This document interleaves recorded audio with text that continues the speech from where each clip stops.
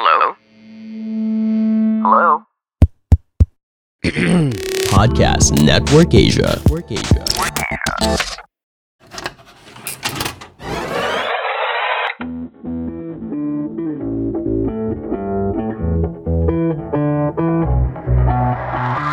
Sa likod ng kinang ng ating mga tinitingalang bituin ay mga nakaka-inspire na istorya ng pagpupursige at tagumpay, kabiguan at muling pagbangon. Of heartbreaks and big breaks ng walang patid na paghihintay until that perfect moment when finally it's their time to shine.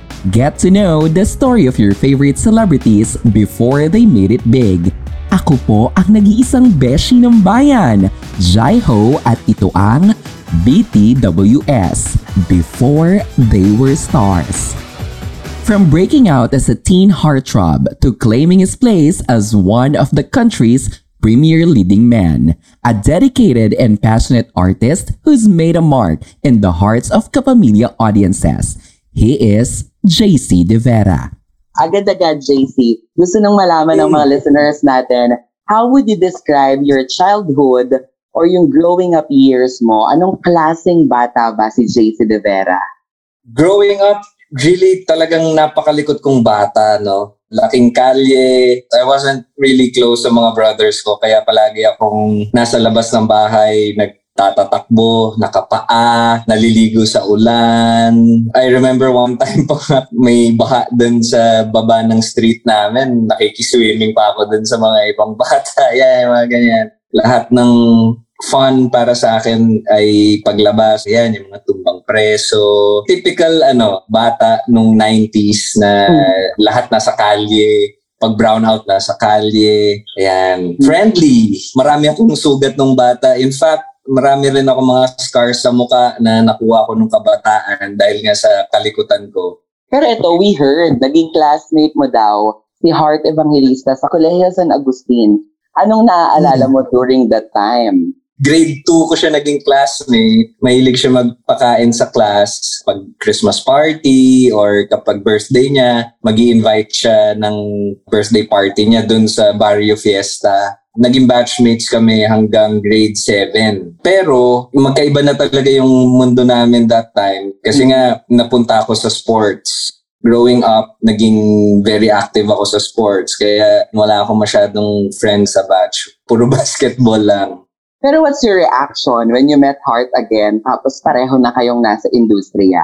I was so happy kasi syempre yung, alam mo yun, may common factor kami. Yun yung naging mag-batchmates kami. Tapos nung first time ko siya maka-work, nung nasa kabilang network ako, nagkatrabaho pa kami, naging love team pa kami sa isang palabas. Masaya yung experience na alam mo yun, makatrabaho mo yung childhood friend mo.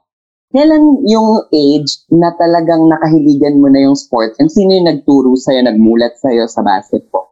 Yung tapat kasi talaga ng bahay namin, basketball court. So ang playground ng mga bata doon is yung basketball court. I think mga 5 years old yata, 6 years old, nagsimula na akong humawak talaga ng bola kasi yun yung activity ng lahat ng ka-age ko doon sa village, mag-basketball. Simula umaga hanggang mawala yung araw. Minsan gabi, wala ka nang nakikita, nagbabasketball pa rin kami, nakapaa.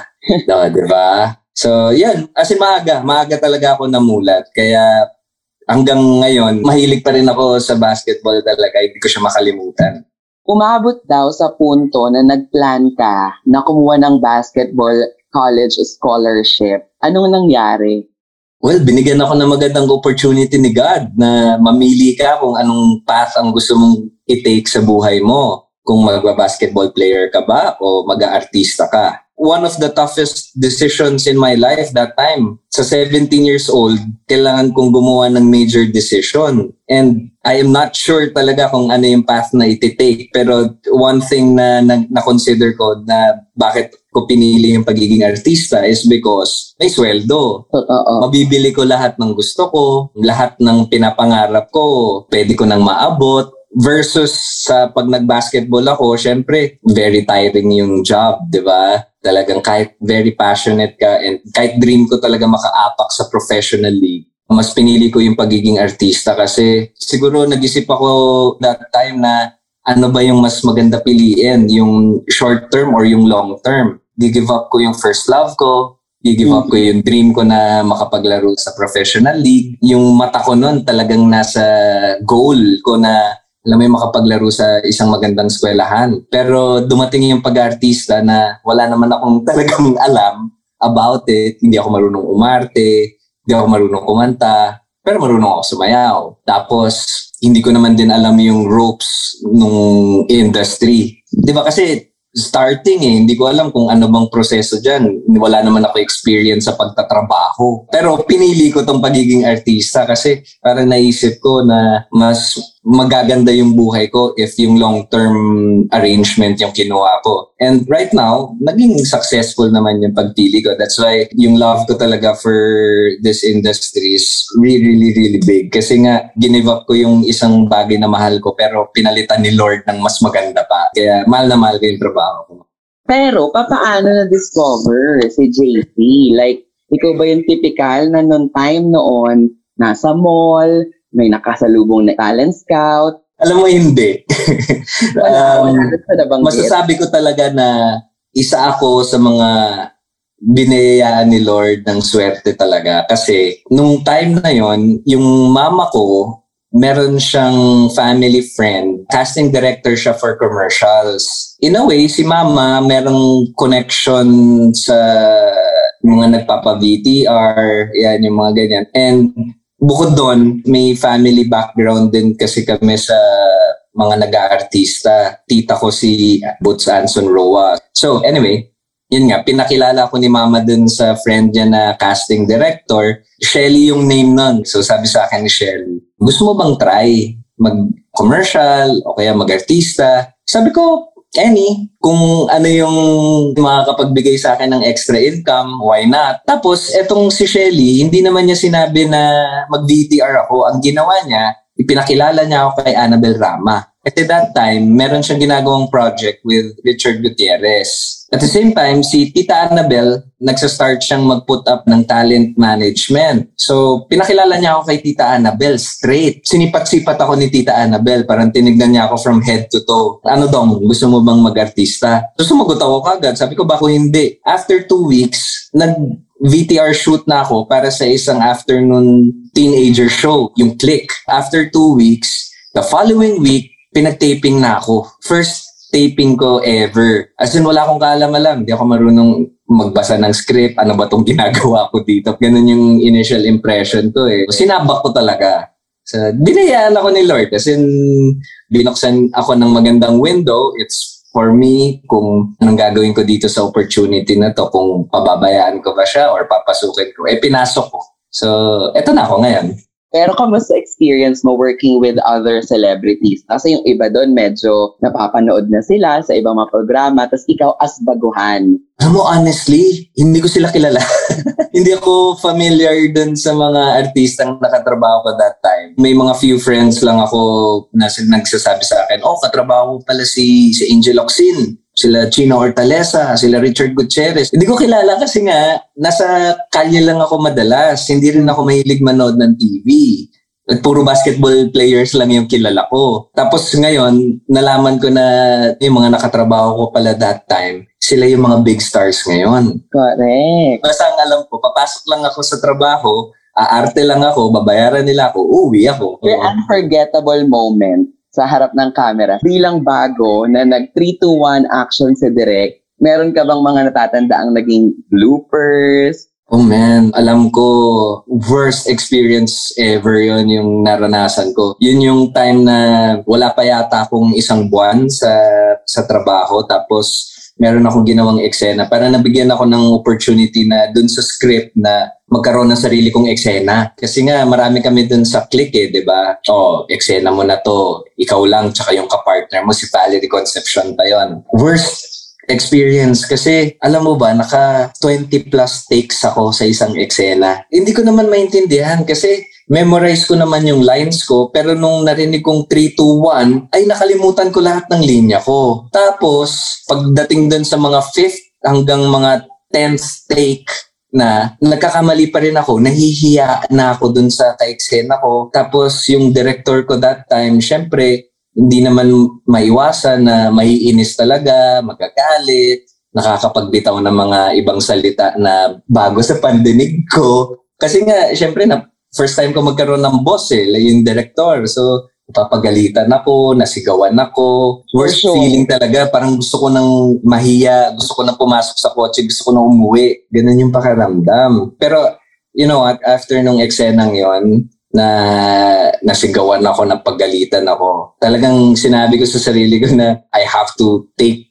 everything very seriously talaga. Kasi profession na pala to. So, ito yung tinatawag na professionalism. After that day, up to now, I always make sure talaga na hindi na ako mapapagalitan ng director. As in, papasok talaga ako sa trabaho na handa ako. Ayoko nang maulit yung moment na yan. And so far naman, hindi naman siya naulit na. Nag-mark ka. At saka alam mo, Jai, that time, mga early 2000s, mga mid-2000, di ba wala naman social media? Ang uso nun, tabloid. Di ba nira-write up ka sa dyaryo? Tapos, kapag etong journalist na to, naisulat ka sa dyaryo ng medyo hindi mo gusto, parang may mga time na nadyaryo ko, tapos ang sinusulat sa akin, banu daw ako umarte. Yung mga ganon. Para sa nagsisimula, di ba parang, ay naku, ang sakit naman pakinggan nun. Parang ginagawa ko yung best ko para matuto. Sinabihan ako na hindi marunong umarte. Which is true naman. Alam mo yun. Na-challenge ako, na-motivate ako dun sa sinusulat sa akin. So talagang ginawa ko yung best ko talaga para ma-fast track yung matuto talaga ako umarte. Ang dami na rin mga naipartner sa'yo ng mga leading ladies at alam naman natin hindi maiiwasan na nagkakaroon ng closeness sa mga project. Paano nabago yung pakikitungo ni JC with leading ladies nung nagsisimula ka pa lang at ngayon?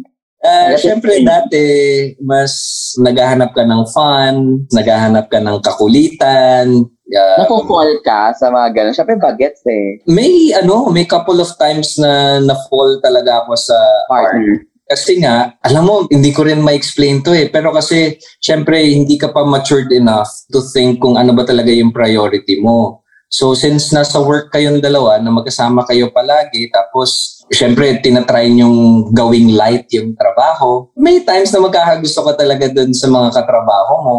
Pero kasi, ang na-figure out ko dyan ngayon, nung naging matured na ako, na ang nakikita lang kasi palagi is, siyempre, yung working attitude ng tao. Hindi ko sila nakikita outside show business. Hindi ko sila nakikita kung ano ba sila sa pamilya nila, kung paano ba sila sa kaibigan nila. Kasi syempre, pag nasa trabaho ka, you present yourself really well sa mga katrabaho mo, di ba? Mapunta tayo dun sa ngayon, hindi na ako masyadong pumasok dun sa mga ganong situation. Kasi nga, nalaman ko na after this project, hindi naman tayo magkikita na ulit Nag-put in ka ng so much investment sa na mga nararamdaman mo during work. Tapos pag wala ka ng trabaho, hindi na pareho, iba na. Hindi ako suplado or hindi nakikipag-friend sa mga nasa cast. Pero ang main priority ko talaga ngayon is yung craft ko. Na every time na nasa work ako, I have to make sure na maganda yung trabaho ko.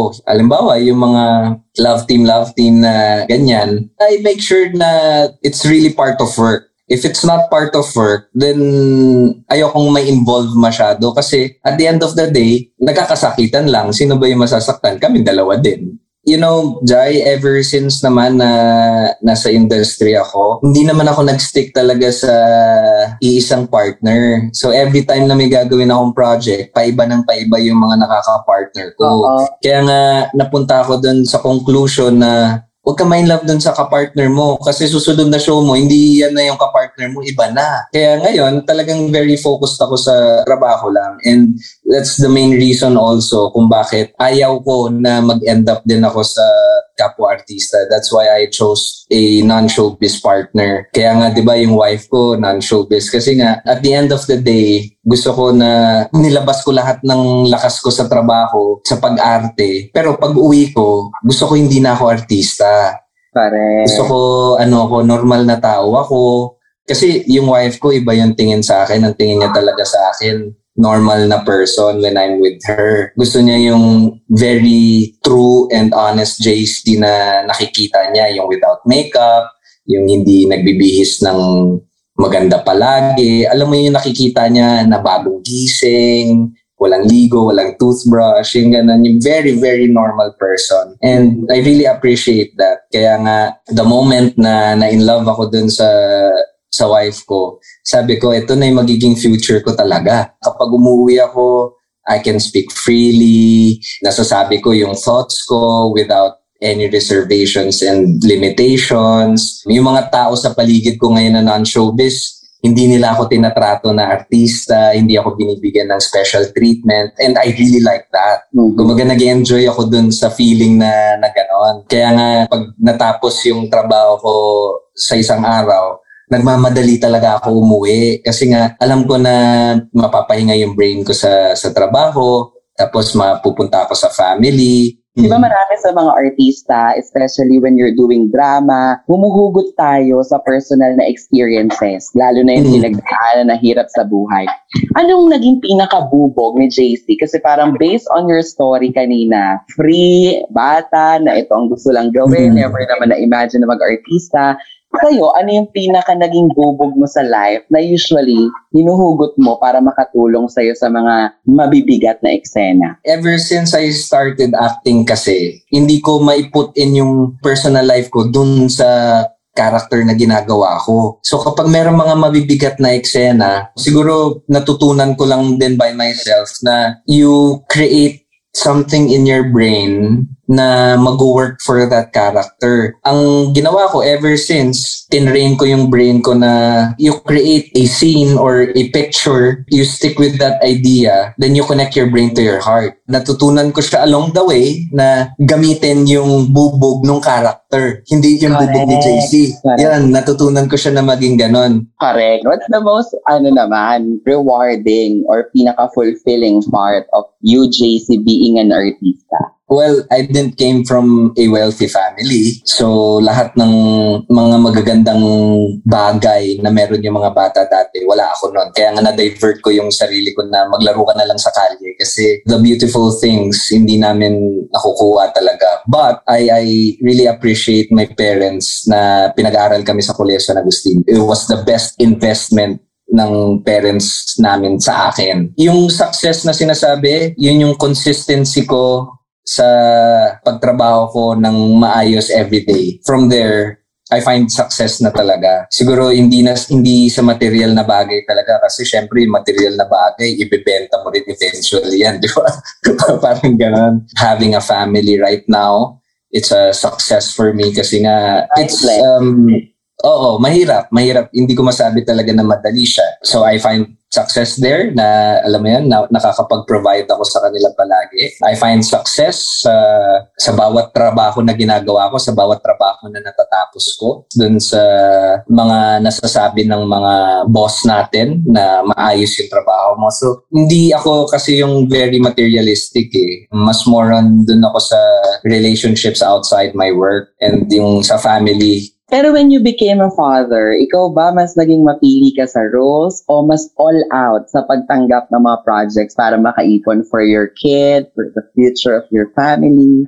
Eto, hindi ko naman sinasabi na ayoko na siyang gawin, pero right now, I make sure na it's really part of my character and my story. And pag natapos ko ba tong project na to, ano bang magagawa nun for me? Will I grow from it ba? May matututunan ba ako at the end of this project? Kasi nga, before, syempre, kahit ano pwede kong gawin, kaya kong gawin. But having a daughter right now and having my wife, parang syempre, I totally respect them. Very concerned ako sa mental health nila. So, I really pick my projects right now. Pero hindi ako choosy Kailangan ko lang siyang lagyan ng tamang dahilan kung bakit hindi ko tinanggap tong project na to. Most of that decisions, yun yung mga sexy. I have to be restricted and be mindful of my family then. And hindi naman ako hindi naman ako umiilag talaga. It's just that para din sa peace of mind ng pamilya ko. In the future, paano pagsabihin ng daughter mo na gusto din pasukin ng industriya at mag-artista? Ikaw ba, papayag ka ba? O ngayon pa lang naiisip mo na iba na lang, wag dito, ganon? Hindi ko naman siya pipigilan. Pero I'll try to educate her kung ano talaga yung itsura ng industriya. Kasi showbiz is not for everyone. Minsan, mapapakiramdaman mo naman yan sa isang tao kung yung taong yon ay, alam mo yan, may potential talaga makapasok sa industriya if she has that personality and character na babagay talaga sa industriya. Pero syempre on top of that, kailangan, ang gusto ko lang talaga, matapos muna yung pag-aaral niya. Syempre studies first. Kasi gusto ko, kapag pumasok na siya dito sa industriyang to, gusto ko talaga very equipped siya. Gusto ko talaga makapagtapos muna siya ng pag-aaral. Then after that, if she decides na pumasok dito sa industriya, hindi ko siya pipigilan. May mga times na sumasagi sa isip mo na nagsisisi ka na hindi mo tinuloy yung basketball at ito yung pinasok mo? Never. As in, kahit isang beses, never. As in, hindi ko talaga siya iniisip. And that's bad yung having regrets. Kasi the way I think every day, kapag meron kang ginawang isang decision, kailangan mo talaga panindigan yon. No complaints. As in, ganun ako ka-disiplinado talaga. Kaya nga siguro, one of the reasons din kung bakit ako tumagal sa industry is that hindi ako mareklamo talaga. Kasi nga, kapag meron akong ginawang isang bagay, ibibigay ko talaga yung full attention ko dito. Talagang priority to. Pero yeah, no regrets at all. As in, very, very happy ako kung nasaan ako. Pero Jace, anong gusto mong sabihin sa lahat ng mga nandyan mula noon hanggang ngayon na mga fans mo na ever supportive sa lahat ng projects mo at sa lahat ng mga tao na talagang nagtiwala sa iyo? Well, thank you dahil hanggang ngayon sinusuportahan pa rin nila ako. You know, may mga fans ako na katulad ko na very, very private. Kasi syempre, kung sino yung ina-idol nila, ganun din sila malamang. So, ito yung nakakakita ng effort ko na makapagtrabaho, makatulong sa pamilya, enjoy lang yung buhay, na having so much regret sa buhay, just keep on moving forward. Gusto ko kung sino talaga ako at kung ano ako, gusto ko yun yung mahalin nila. Hindi man ako yung million yung mga fans, pero alam kong meron ako mga silent supporters na nandyan palagi para sa akin and who will defend me. Believe, try, wish, and soar. Sama-sama muli tayo next time for more heartwarming and inspiring stories from your favorite celebrities dito lang sa BTWS, Before They Were Stars. This has been Jaiho. Stay safe, everyone. The views and opinions expressed by the podcast creators, hosts, and guests do not necessarily reflect the official policy and position of Podcast Network Asia, the hosts of the program, or other programs of the network. Any content provided by the people on the podcast are of their own opinion and are not intended to malign any religion, ethnic group, club, organization, company, individual, or anyone or anything.